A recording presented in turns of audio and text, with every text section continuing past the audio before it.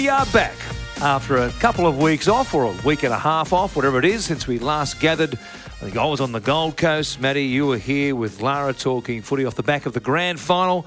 But here we are, previewing a little bit of international rugby league this morning on You Can Take Me Now. I have seen it all. Warren Smith with Matty Russell. Lara Pitt I think she's in A-League mode at the moment. Is that right? She's still working. Round the clock, Lara. Deserves a break. I think she snuck one in, and she'll join us, no doubt, in coming weeks as this podcast continues to roll through summer. A great idea by you it was. Well, I think there's enough footy on at the moment, certainly, to warrant having a chat. We might do it again next week at some stage when we can convene here in the Max Krilich podcast headquarters. Well, we never came up with a name, did we? Max is a good one. Let's stick with the Max Krilich podcast headquarters. I like that. Well, Max certainly found himself in the news, didn't he, during the course of the season when he had a crack at Cameron Smith and the Melbourne Storm. And he's having a few cracks, wasn't he, ahead of that big game between the Seagulls and Melbourne. Was it he, or did someone wind Max up and say, let go with that one and see if you can't get under their skin? Craig Bellamy accused him of being the puppet, and Desi Hasler was the puppet master. Yes. Who's the puppet master tomorrow night? Because here we are. This is Thursday morning as we record the podcast live here. And tomorrow night, the test matches, they're rolling around. Well, there's two test matches. We've got the Gillaroos and the Kiwi Ferns, followed by the Kangaroos and the Kiwis. But before that, we've got the Australian junior Kangaroos taking on the French team, the fully fledged French team, who may well get a French flogging because it all happens down there at Wynn Stadium tomorrow. The first of those matches is the Australian junior Kangaroos, and if you said, well, we've got a few injuries in the fully fledged Australian team, and this is our test team, they'd go pretty well, wouldn't they? I was chuckling at a function in the Gong last night to celebrate this fantastic rugby league feast that Wollongong will get on Friday night, and we were laughing at what the French might encounter because temperatures at just after 3 o'clock, under 23's kickoff, will be about 33 degrees. Nice. And then you got the likes of this Australian team that when I first looked at it, I had to double check and make sure I wasn't actually looking at the fully fledged Kangaroos lineup. Such is the strike power and the ability of this Australian under 23 team. To make matters worse, the French captain, I believe, has packed up shop, left camp, said, you're too unprofessional, my French colleagues. I can't be part of this. So that doesn't augur well for the French, who are going to encounter a kick-ass Australian team in blistering hot conditions without their captain and best player because they're too unprofessional. It could be 100-0. Now, seeing as you mentioned that, I mean, right off the top, Jason Battiri, son of Taz Battiri, if you're of our vintage, yes, you will know who Taz Battiri is. Played a couple of seasons in what was the then Sydney competition with the Canterbury Bulldogs. He's been the French coach. He's been pretty much everything. I mean, one of those rugby league lifers who's bounced around and done great things, I guess, for French rugby league, but they seem to be at a fairly low ebb at the moment because off the back of you mentioning that, Jason Battiri's quote, so it's worth taking a look at. He said, after a long and delicate reflection and with a lot of emotions, I decided not to participate in the last two matches with the France team. I cannot continue to play and sacrifice my body for a president and a federation with whom I do not share the same dimension of values, respect, equality, and above all, honesty. As a captain, it is harder and harder for me to hide my enormous suffering and disgust. That's a fair sledge, isn't it? All that was missing there, and I know that he doesn't speak with one, it was a French accent. That would have added a little element to it. But, take that on board. Take that on board. It's a fair sledge. And consider that the French are going to run into this team. Pappenhausen, Campbell Graham, Kelly, Lomax, Ruben Garrick, Kalen Ponga, Brodie Croft. There's your backline. Horsburgh, Marnie, Flegler, Fafita, Crichton, Radley, off the bench, Brimson, Butcher, Gula, Fasu Malaawi. There you go. So you get out of practice and you forget to say Tino Fasu Malaawi. Fasu Malaawi. So there you go. It's a great Australian under-23 team, and wow, there should be some points scored. What's the over-under? It has to be 80, doesn't it? 80? Does it have to be 80? 80, that's like... 80 is, 15 tries. Look, it won't be 80. And you convert 10 or 15. But it has to be 50, doesn't it? It has to be. It's got to be 50, yeah. I would have thought. Between 50 and 80. I would have thought. So that will be maybe, let's say sadly, perhaps a comical start to the afternoon. I hope I'm wrong. I could be wrong. Yep. But then the next two tests should be absolute belters because the Kiwi Ferns won the nines and only just went down to the Jillaroos when they last clashed. And we know that the Kiwis, with Benji leading them, beat the Aussies last time they did battle. Mal's only loss as Kangaroos coach. So, we might get a little bit of a fast in the first game, but the next two tests should be absolute top shelf. Oh, they should be sensational. I mean, I think the Jillaroos and the Kiwi Ferns has now elevated itself to one of those must-see events. If you're a rugby league fan, it will be a terrific game of footy. And as I said, last week, I think the skill level off the back of what we saw in the NRLW Grand Final and then again the nines last week, the skill level, the improvement in the women's game in the last 5 years since they've played that first tri-series of nines games over there in Auckland, the first year in 2014 of the Auckland Nines. If you watched some games from back then and watch the games now, I think that it's amazing, the skill level and the improvement, the athleticism. Ali Brigginshaw, I'm just a massive fan. I'm in love with Ali Brigginshaw, the way she gets around the footy park. She is, and you can sledge me if you want as far as making a comparison to a man, but that's what we have as far as a back catalogue of comparisons to make. She is the Wally Lewis. Honestly, she is the Wally Lewis of the women's game. She just has so much time and she just sees things. She just makes space for herself, for others around her. She's a conductor out there. And I think, she should be the difference between these two teams. But as we saw in the final of the nines, now I know it's a vastly different form of the game, but Ali Brigginshaw should be the difference between these two teams. And it's backed up by the fact when I've called the NRLW with a host of NRLW competitors beside me in the commentary box, guests appearing on Fox League, you often ask them, okay, Brisbane needs something here. Who do they go to? Or what should the Broncos be doing now? What are we looking for from the Broncos today? They always go to Ali Brigginshaw. And you can see that they're trying to wrestle with another option to mix it up. No, it's Ali Brigginshaw. So it underlines what you say was. And just as another interesting sidelight here, you can sprinkle a little bit of feeling over this women's test because off the back of the nines, there is certainly some fallout. The Australians and now, as a result, the Kiwi Ferns aren't particularly happy with a few words that were spoken, some non-handshakes at the end. And simmering this week, they were both staying or meant to stay at the same Wollongong hotel, but such was the situation that the Kiwi Ferns have now moved hotels into a different hotel. They didn't want to be under the same roof as the Jillaroos, so it's not all sickly sweet between the women at the moment. There might be a little bit of feeling early in this one between New Zealand and Australia. Well, that would be sensational because they are really good athletes, and as I say, the skill level has improved dramatically. And if there's a bit of extra spice added in, it'll be a fascinating contest between these two, the two most powerful women's nations in rugby league. If you can watch it early or get to the ground early, there's a couple of intriguing matchups. Two of the best prop forwards during the NRLW2 were Millie Boyle in her rookie season and Amber Hall, both playing starting props for the Broncos. Well, now Millie's making her Australian debut. Amber's playing for New Zealand, so they'll be butting heads.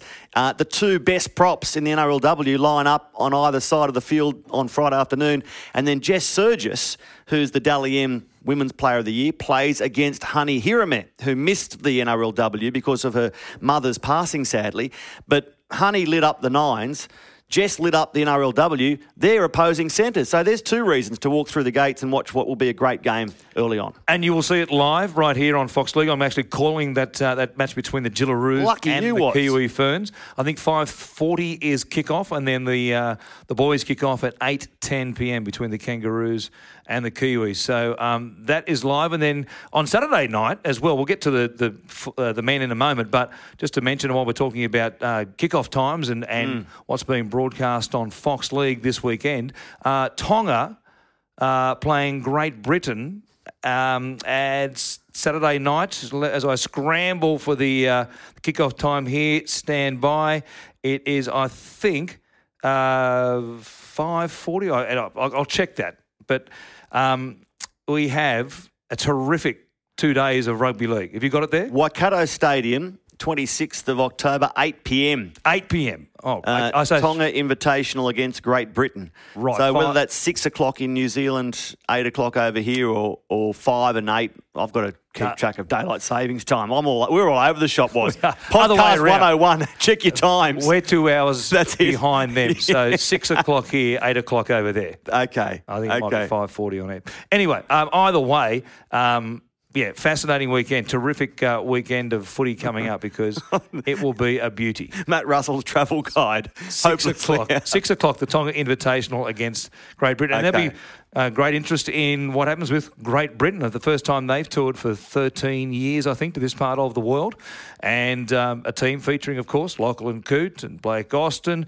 Jackson Hastings is named as the starting halfback as well, alongside Gareth Widdop in the halves for the Great Britain Lions. So that's a fascinating game. I interviewed Blake Austin at the Nines last week, one of Doonside's best. I think he was Doonside Kangaroo Junior. Of course, he played around the NRL. When I interviewed him last week, I'm sure he'd picked up an English twang in the space of 12 months. He was very much auditioning for that Great Britain team in his interviews even. I thought the same thing, actually. I thought when he's talking to you, I thought he's got a little scouser thing going suddenly. I actually second-guessed myself. He's picked it up. I said, great to be back in Western Sydney, Blake, and then like I was speaking to someone from slap bang in the middle of London. Bagum. So, yeah, anyway, we'll see how Blake, Lachlan and the boys go. Jackson Hastings, what a story that is.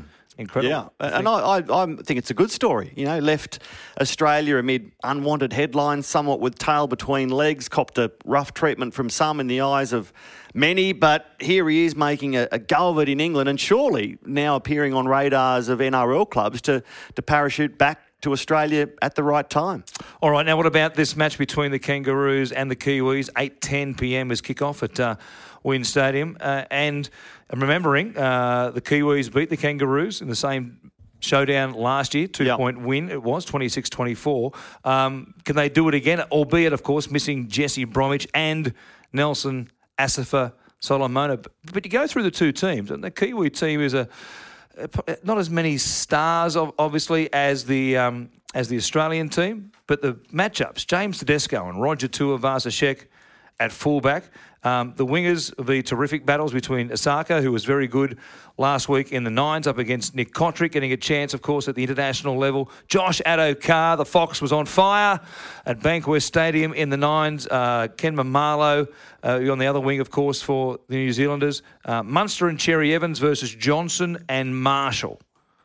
That is an intriguing matchup, isn't it? Fantastic, isn't it? And, 5 debutants for Australia, possibly 6 if Cam Murray comes in, because there are some injury concerns. Josh Papali with a rib problem. We know that Wade Graham nursed that lower back issue through the Nines, and Daly Cherry Evans has had an ankle. But the biggest concern is over Josh Papali. Let's hope he is right to play, because we get to see Papali against Waria Hargreaves again, 2 of the form props through the NRL season. That will be absorbing. I love the Marshall Johnson halves combination, and I found it really interesting that 2 of the Canberra stars are playing on either sides of the field but in different positions. Jack Whiten, Raiders 5'8", an Australian centre. Charles Nickel-Klokstad, a Canberra fullback, a New Zealand centre. So there's much to look forward to when you look at the lineups. And I spoke to Mal Meninga and a panel of the Kangaroos yesterday and asked about their week in Kiama, and they're having a good time. They went fishing yesterday.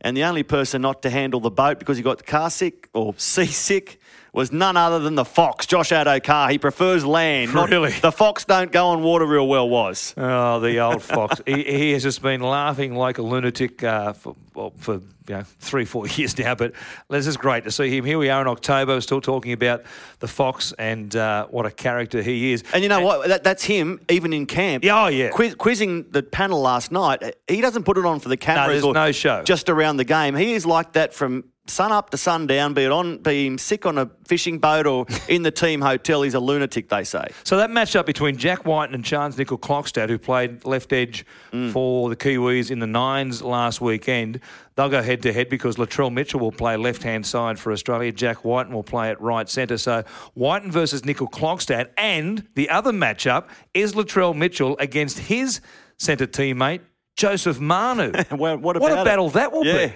Yeah, it's fascinating. It really is. Great players with a bit of a backstory, and you can't sort of come up with that stuff, can you? You know, club mates, head to head, out of position in the case of the two Raiders. I'm looking forward to the two hookers, Damien Cook, Brandon Smith. I know Damien would have loved to play in the Nines, but he rested last weekend, and I asked Damien last night, who's going to have the most runs out of dummy half, yourself or Brandon Smith? He said, given we're so close to the beach and given his history in beach sprinting, he hopes it's Damien Cook. But he did say that he believes his pack can provide the platform whereby Australia has the most runs out of dummy half over New Zealand. But you go through it, it's a good test match. It's a great test match on paper. Yeah, forward packs are pretty even, aren't they? Elisa Narmau, Jared Warrior-Hargreaves, Brandon Smith, the hooker. Britton Nakora, outstanding season as a Shark, and here he is playing for the Kiwis. Kenny Bromwich, Adam Blair. He's been a bit of a lightning rod, hasn't he, as far as Warriors fans are concerned, for his form or lack thereof for the Warriors in 2019. The Aussies, if Papali's fit, a massive inclusion. David Klemmer hasn't played any football for a little while now, so he might be a little rusty, of course, as far as match fitness is concerned. Boyd Cordner, Tyson Frizzell, Jake Travojevic. And if Papali doesn't pass that fitness test on his rib or the rib cartilage, you'd expect Murray would come in. Probably Paul Vaughan goes into the starting side, and Murray just joins that four-man bench. And I don't mean to get too Illawarra-centric, but you'll forgive me because the test is in Wollongong. And last night, the region, Illawarra, celebrated the fact that since Charlie Hazelton in 1938, they've produced 47 Kangaroos, that's players who started in the Illawarra and have gone on to represent Australia, including 4 captains. But number 46 and 47 are playing in this test on Friday. Damien Cook and Tyson Frizzell. Cookie 47, Frizz 46. And speaking with Tyson, he admitted that I've played for Australia before, I've played big games before, but playing a test on what I consider my home ground, there might be some tears. And sadly, the whole family won't be there because his mum has had to go to Japan because his brother is set to play for New Zealand, the All Blacks, against England in a World Cup rugby final. And Tyson laughed and said, well, I know who's the favourite. Yeah. Well, can you imagine? I mean, what a talented family that is. So Dad is of Welsh heritage, Mum's of Tongan heritage. Tyson has played for Wales, now playing for Australia, and brother Shannon plays for the All Blacks. Try following that. I said, let's just keep it simple. Only beaten by that another famous South Coast family. Who? The Sims family. The Sims family from Gerringong. The New South Welsh Sims and the Queensland Sims both play for Fiji. Yeah, well, I said to Mal Meninga last night, you spend a week in Kaima, you might like to live there, and he sort of said it wasn't close enough to Queensland. I said, I reckon we can flex the border a bit. Everywhere's in Queensland. Queensland is just a state of mind, as the great absolutely. Dennis Carnahan says in his Rugby League, the musical show. Queensland is very much just a state of mind. Yeah. So if you think you're in Queensland, you're in Queensland. He said it was too pricey in Kiama for Mal, so he'll stick with, I think it's Canberra and Brisbane where he's got homes. But, well done, Damien Cook and Tyson Frizzell. There's your local element. What will be a special night for the Illawarra, having that level of test match and that program with 3 games on the one afternoon at WIN Stadium. Yeah, great promotion. And, of course, the week after, 3 games again, 3 test matches involving Great Britain, New Zealand, Australia, the Tonga Invitational as well, as I scramble for my notes here again. Here we are. So next Saturday, and we'll probably convene between now and then to see what happens in the test matches over the course of the weekend, and then to build up to next week's games, because that triple header at Eden Park, and in hindsight, I really wish I was going over there to just be part of the action, to either call one of these matches or just to be there to witness this triple header, because Samoa play Fiji, and I thought Samoa, I know again it was only 9s, but they've been in the rugby league wilderness as far as an international team have been concerned for a bunch of years. They had that breakthrough win against the PNG boys, the Kummels, at Leichhardt back in June. And then that's part of the Oceanic Cup. So the next stage of the Oceanic Cup, they play Fiji Barties in game 1 of that triple header at Eden Park Saturday week on the 2nd of November. Then it's the Lions, Great Britain, take on New Zealand. And then following that, Australia play the Tonga Invitational. So what a great afternoon and early evening of rugby league fare that will be over there at Eden Park, which is a fantastic venue. You're right, because like Samoa, I loved watching Jerome Luai, Moses Leota, and all the Penrith Panthers performing for Samoa at the Nines. Great Britain. Good to see us going down that road again against the Kiwis, and then Australia against Tonga. You're right, back-to-back weekends and fantastic. It's great to have post-grand final. We were a bit flat on the Monday after the grand final because the season had come to an end, but it hasn't really, and it's good to see this international season stretching our rugby league enjoyment. And, of course, the week after, Saturday the 9th of November, the Fiji Bari take on the Papua New Guineans, and then the Lions play New Zealand as well. So, and then after that, on the way home, so the Great Britain Lions tour goes all the way through to the 16th of November when they take on the Comores up there in Port Moresby at the National Footy Stadium. Can you imagine the atmosphere at that venue? It will be off the charts. I mean, it's off the charts at any point in time when the PNG boys are playing, but Papua New Guinea versus the Great Britain Lions, that'll be something up there. I was thinking of Papua New Guinea as I watched them play last week, the Kumals, and come close to, causing upsets. I thought if they get over the line here, wow, good luck to everyone in Port Moresby. What do you think as far as some results? We both agree that the junior Kangaroos should lap the French team. I'm going to say the Gillaroos will return the favour and get the better of the Kiwi Ferns in the women's test match. And if Jesse Bromwich and Nelson Asafa-Solomona were playing, I think I'd be tipping New Zealand. But you're not. I'll tip Australia in a close one once again to beat. I don't think there'll be much in that. And Benji Marshall gets to captain the Kiwis for the 20th time in his career, breaking a record. He currently, I think it's going past Wiz Freeman, the great Gary Freeman. That's right. So lots of reasons for the boys to test match. They'll be ready to go. New Zealand, don't worry about that. I think Australia narrowly. An Australian treble, but it wouldn't surprise me if those second two games are decided by a conversion or a penalty goal. 2 points the difference. It'll be good footy. All right. What did you make of the Nines? I know it was a week and a bit ago now, but no, where are we? Sorry, no, it wasn't a week and a bit ago. It was only 4 or 5 days ago. What did you make of it all? I liked it. I liked the fact that it was a more legitimate form of the game than, say, rugby sevens. I liked the Nines there. I thought the amount of tries that we saw scored was fantastic. Every time I looked up, I was sidelined, I seemed to see an athlete racing away. I thought, Mitchell Moses, his performance in the final was just fantastic. Doesn't he have a run of success at Bankwest Stadium? I liked it. Too much of it. I wouldn't be going longer or playing much more of it than we had over the 2 days. I might even have a more equal distribution of games. I know it makes it difficult when you go Friday, Saturday. But if you went Saturday, Sunday and shorten that second day, I think it'd be even more workable. I liked it. What about you? Yeah, I thought it was pretty good, and I like the fact that it was international nines. Yes. Because the problem with the club nines, and it's mostly, I think, the my way of thinking, the reason the Auckland Nines stopped happening. They played 4 years. They were supposed to go. They had a 5-year contract, the promoters over there, and there was an agreement between them and the NRL or the ARLC that they would call it quits after 4, but it's back, as we have now had it confirmed again in the last 24 hours or so, that they'll be playing in Perth next year at a club level, I think the second or third weekend of February. The problem with club nines was that the clubs weren't taking it, well, very few of them were taking it seriously. I mean, the Bulldogs under the coaching at that stage of Des Hasler in 2017 and seasons beyond that, in Des's last season at the Bulldogs, they sent, I don't know, what did they send? Of a 16-player squad, 8 or 9 front rowers. I mean, it was just a bit of fitness for some of the bigger men. You get some contact under their belts and a bit of fitness over there and some warmish conditions in Auckland. But does the $1 million change that was?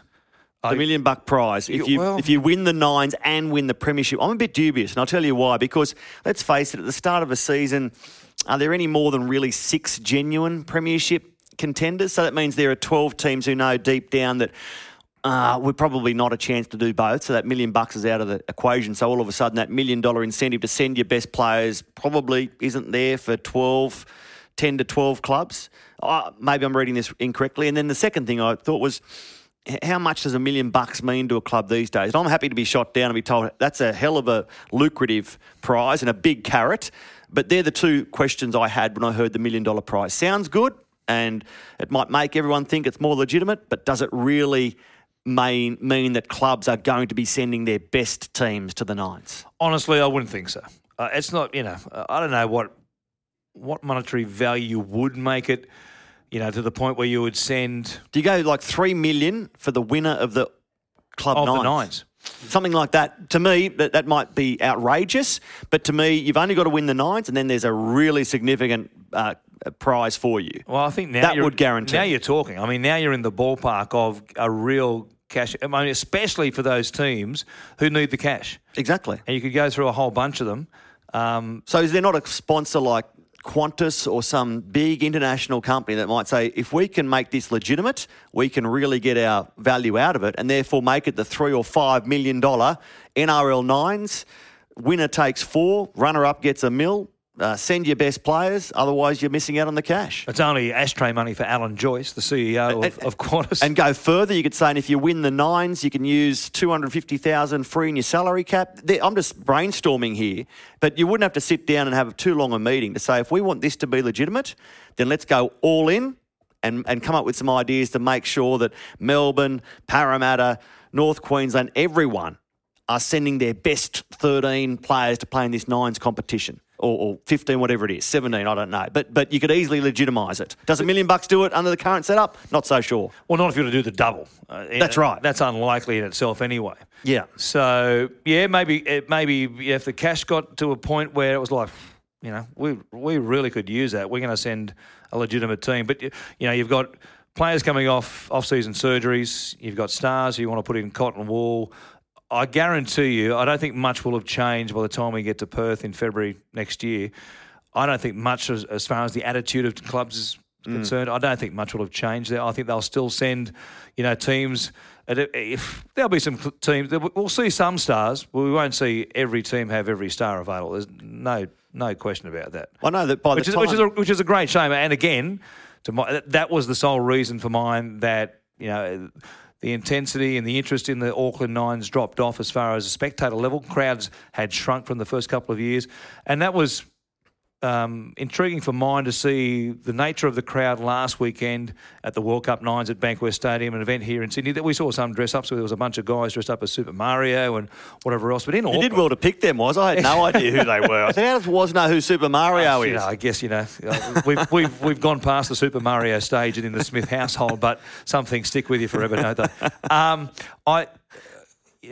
It just didn't have that. The Kiwis love a dress-up, love a party. And Sydney's always a bit of a tough draw. I was actually pleasantly surprised there was 15,000 there on the Saturday for the second day of the World Cup. The atmosphere was satisfactory. It wasn't too bad. It wasn't a bad crowd, and certainly better than it could have. Potentially could have been a disaster if there was just a lack of interest off the back of the grand final. But there was plenty of interest. Well, enough interest to get enough people along there, and the atmosphere in that stadium. It bounces around. I've got no doubt if you took the World Cup Nines back to Auckland, and teams as legit as they were, amongst the the Australians, the Kiwis, Samoa, especially Tonga. We saw Samoa and Tonga play. That would bring in 7,000 people in itself. Just that one match, 9 minutes each way, 18 minutes total. That would guarantee at least 7,000 people come through the gates. So I don't know where World Cup Nines is headed. It's supposed to be a quadrennial event. Every 4 years they'll be playing it, it can be maybe a biannual event and be played every couple of years in different parts of the world. But what about if you win? Sydney's a tough draw. NRL Nines 3 years in a row. Then the fourth year you didn't have the NRL Nines, but you had the Rugby League World Cup Nines at the end of the season. And that way, at the start of the season, you could, without having the Club Nines, you could have some other promotion, some other event. So you basically have 3 in a row World Club, and then every 4 years your World Cup Nines. Yeah. Over to you, Todd. Well, it'll be fascinating to see if the Club Nines makes it to year 3. They've got to be legitimate. They've got to be, if they're legitimate, then they help drag the crowd. I think there's a great appetite for rugby league in February. Like, we've gone all summer without much footy, if any. And I know as a consumer myself, I get really excited about the World Nines in the past because here's my first chance to look at all these teams and sun's out, footy's back, blah, blah, blah. But we just need it to be a bit more real deal in terms of talent and desire to win, not resting players because they get a bruise? Perth will be good because the stadium over there they're going to play it out of. We've both been over there in the past. It's a 22,000 seater, I guess. It'll be pretty full. There'll be plenty of people going over. They'll say, let's have a little, February holiday. With plenty of fans from East Coast teams will make their way across. There's lots of expat Kiwis who live in Perth. The mining boom over there has meant that there's been people from East Coast states and from New Zealand and Pacific Islands as well find their way to Perth. I know some of them who are friends of friends, and they hit me up for tickets every year. Henry, I'll see you in Perth next February. We'll make it his shout because I think it costs about $13 a beer over there last time I was. The mining boom has a lot to answer for when you go up to the bar. Yeah, trust me, that is a shock when if you haven't been to Perth for a couple of years and you lob for the first time and you see the price of things, you go, wow, I thought it was expensive in Sydney or in New York or in Europe or whatever else. Perth, wow, it is expensive place, real estate and just buying beers and food as well. What they don't need is injuries. They need a bit of luck for a few years. Well, that was the thing off the back of last weekend. There weren't too many major injuries. I think certainly down on past, anecdotally, down on past Auckland Nines. And the thing that stood out for me over the course of Friday night and then all those games on Saturday as well was the lack of head knocks in the game. There was a few HIAs. That's always going to be the case when you've got people running in opposite directions and they weigh 105 kilograms. But, again, anecdotally, I'd have thought the rate of head knocks per minute played compared to the NRL season would have been down dramatically. And it got me thinking in the days after the Nines last weekend is that while, from 13 to 9 is a massive step and that's not going to happen anytime soon as far as the NRL is concerned, but did the Nines in some way give us a little look at the future of rugby league and maybe contact sport, but certainly rugby league is a reduction in the numbers of players on the field. We've spoken about concussions quite a bit on the podcast during the year. A reduction in players on the field, and again, it's just anecdotally, obviously the fewer players on the field, maybe there is just a pure less chance of suffering a head knock, and the nature of the game, plenty of open space, not as many one-on-one collisions, not as many big collisions coming out of, trouble as far as bringing it out from your own 20. You're not getting gang tackled by 3 and 4 players as regularly, so maybe there's lack of head knocks in that situation. It just made me think that, while at the moment the Nines is still a bit of a novelty, it fell off the radar for a couple of years, it's back now. We'll see it again in February. Maybe we'll know more off the back of what happens in Perth in February, but maybe there's a clue there as to what the future of rugby league actually looks like. When you mentioned that this morning about the lack of HIAs, I hadn't thought about it, but you were spot on. I was sidelined all day Saturday, and I was interested to see how Nines worked. Unlimited interchange. Basically, Josh Addo-Carr would basically go on, score a try and come off. And that was the way it was working. And I didn't see many HIAs. You're spot on. The most significant injury to come out of it was a syndesmosis, an ankle injury to Nathan Brown. And when you play that much footy, to have just that one injury, that's good. So it gets me thinking, you're right. Does the NRL look at Nines as being a little insurance policy in the corner for what may or may not happen down the track? And if you're not going to go from 13 to 9, obviously you're not. It changes the game. But I wonder whether 13 to 11, as has been spoken about before, is some sort of, way to go. And then what happens if you reduce interchanges as well so that you only get 6?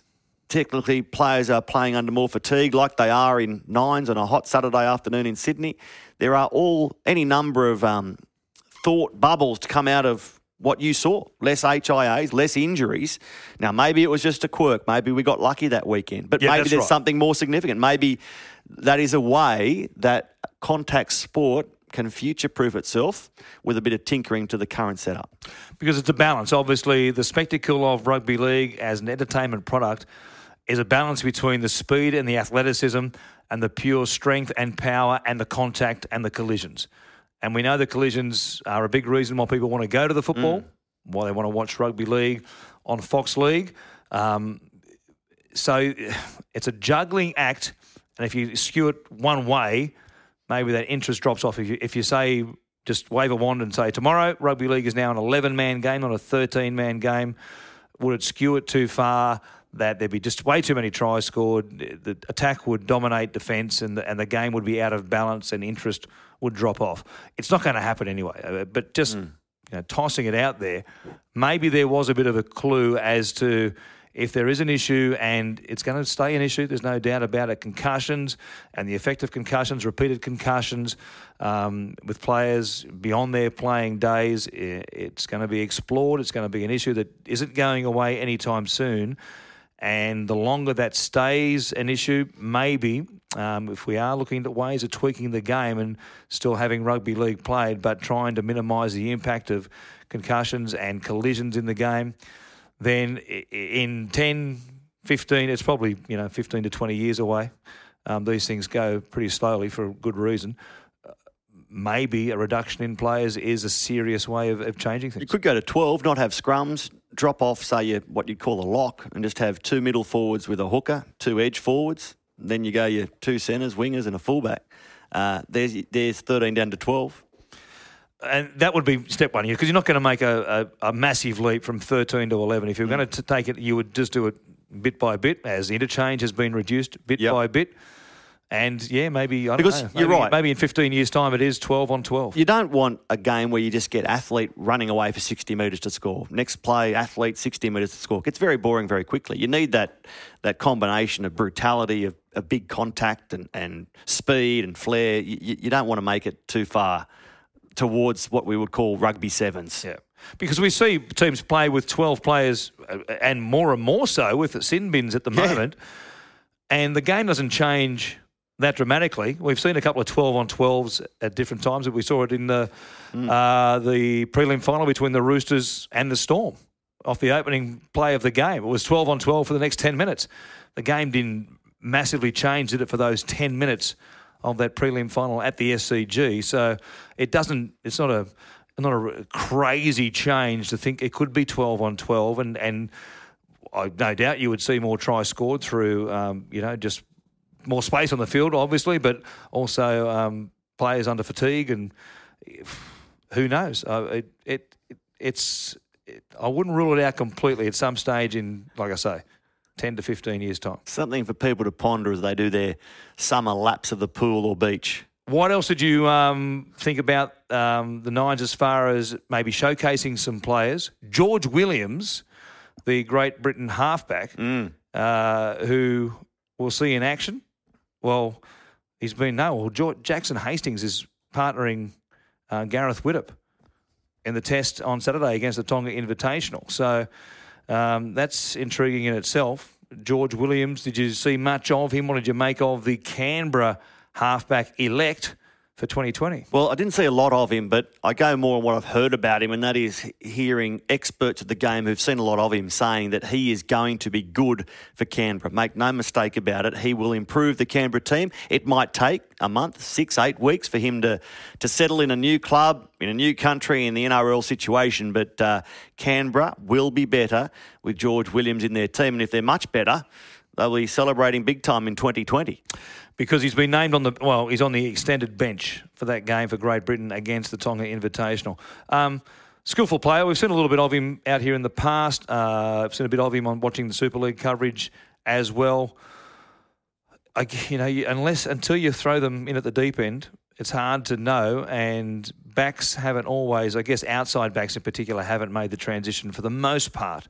For the most part to the NRL. It's been more forwards, and you could reel them off, forwards over the last 15, 20 years who have made a successful transition from the Super League to the NRL. But fascinating, and as I said during the World Nines the coverage, Ricky Stewart's never actually met George Williams. And Ricky was in Japan last week, so I don't know that Ricky was there last week, lurking around. I didn't see him, didn't hear of Ricky being on site at Bankwest Stadium. I think he was over there having spent some time with the England camp ahead of that quarter-final against Australia. He was hanging out with his old mate Eddie Jones over there, so he probably didn't get the chance. He may well do. He might nick over to New Zealand and have a look at George in action if George gets a start in the next couple of weeks, because he still hasn't met him, which is intriguing. Like, had a couple of phone conversations and they make, recruitment officers and retention committees and coaches make decisions based on videotape a lot, but maybe not so much at that level. Yeah, with players who are, development players maybe, or getting signed to go and play Canterbury Cup or whatever else. It's a curious situation that here we are. The Canberra coach has never actually in the flesh met the man who he is pinning his hopes on being their starting halfback in 2020. I think he's got some good spies there in the Canberra lineup that can tell him exactly what George is made of and why he should be signing. Well, Peter Mulholland, who we both know really well. A long time great judge, scout. and he has no doubt that George Williams, and he knows George's father, who's a rugby league lifer, like Peter himself. Peter's got no doubt that he will make a very good number 7 for Canberra. Well, we get to see that next season, and that's a reason to watch these tests, isn't it? To see players that are on the rise or inbound, or who your club should or shouldn't be targeting, because even though the competition, the premiership is over, we are set for a very busy few weeks, you'd imagine, in terms of player movement, in terms of rumours and suggestions of club hopping during the end of the season and into next year. I'm intrigued by it. It's the circus after the event. Speaking of the circus. Yes, was. Lebanon. Oh. The more things change, the more they stay the same as far as rugby league and international level footy is concerned with Lebanon, who, here we are, they were the story of the weekend. They'd beaten France, they'd beaten England. They're going to potentially make the semi-finals and take on Australia, wasn't it? Or were they going to play New Zealand? They were going to play New Zealand. Yeah.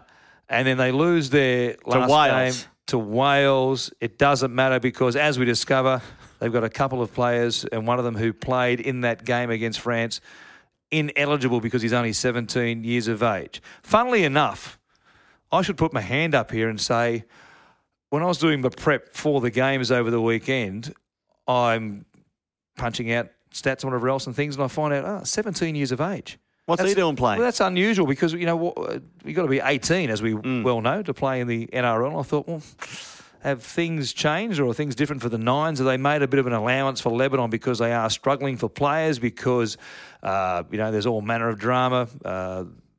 They almost didn't play that mid-season test. Yeah. There was almost a strike.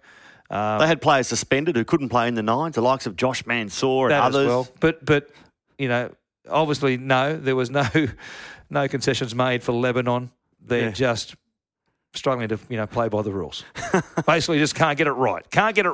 When I say suspended by the Lebanese Federation. Josh wasn't suspended by anyone apart from the mob he wanted to play for. No, that's right. The Federation outline that. Back in Lebanon is they're all over the shop, aren't they? So, and we'll see what happens in the future with Lebanon as far as rugby league is. But credit to those players. It was a team made up of literally SG Ball, Jersey Flegg, and Canterbury Cup players. And there they were. That was the result of the tournament for me. I gave them no chance to beat France or to win a game. Yeah. And they could well have made the semi-final. And that would have been... They should have. You beat England but don't beat Wales, and not only just lose to Wales, you get crushed by Wales. But it would have been, imagine, super embarrassing if they make their way into the semi-finals only to discover that they've been playing ineligible players. Yeah. Good to see the Robinson brothers performing Reece for them. Travis, they were sensational. And there you go. Were they? Yeah, made up of junior league players and Canterbury Cup players, and the Robinson brothers, who are aren't playing in the NRL anymore. Reece played for the Queen Vienne Kangaroos. Yes. Down there, probably against David Campese. Yep. And other teams down there in the Canberra comp. And they were tremendous, but it counted for naught in the end. Lebanon, we need as many international teams as we can possibly get, but seriously. And there are World Cup qualifiers coming up. The Cook Islands will be playing the USA on November 16 at Jacksonville, Florida, on the path to qualifying for the next World Cup of Rugby League. You calling that one was? No. November would be all right in Jacksonville. You couldn't go to Florida in anywhere between April and now. Now, it'd still be pretty warm in Jacksonville, Florida, I reckon. Yes. What about now? By next month, it might have calmed down a little bit. Well, it'll be warm in the Gong. It'll be warm in Wollongong on Friday, and that is going to be the centre of the rugby league universe, as it should be. As it should be more often. The mighty Gong. Can't wait. I'm fascinated to see how it all pans out. over the course of tomorrow night. 3 games. Fascinating. If you're a rugby league fan and you live in the Gong or anywhere down south or even from Sydney, you want to beat the heat, go down Come down early. Go down for a swim. Have a swim. Go to All Good Things Cafe. All Good Things Cafe for a lunch and a coffee and a shake. I've got a contingent coming. I think Vossi might be popping in. I think there might be some referees coming in. Glenn Lama, the Kiwi caller, he's going to pop in and say good day. So Beauty. We might have to park a Steeden on one of the tables outside and call it All Good Things Rugby League Bar for a day. You need a couple of test match items on the menu. Actually, that's a good idea. What could we have? Oh, you'd have a Fox something. Oh, that's the Fox Burger. The Fox Burger. It's Eat it fast. Goes down quick. Comes up fast. Never at all. The Good Fox Things Burger. Cafe. I like that. Actually, the winger for the Gillaroos, Shakaya Tungai, it was great to speak with her. Real personality, very much out of the Fox mould. And I said, look, we like to call you the Shack Attack when you score. And do you mind that? She goes, I love it. Oh, well, and I thought, that's fantastic to know that a player actually likes the moniker that commentators have given her. And she said, I don't mind Shackers either, as she gave that sort of the surfing symbol. Yep. So Shackers or the Shack Attack, get on the hill at Wynn Stadium and yell out to the Shack Attack, get over. The Shack Attack will be getting plenty of airings during the coverage when I'm doing commentary between the Gillaroos and the Kiwi Ferns tomorrow. Live on Fox League. Matty, good to catch up. Great was. We'll do it again Friday. at some stage next week. Enjoy the weekend of footy. And until then, you can take me now. I have seen it all.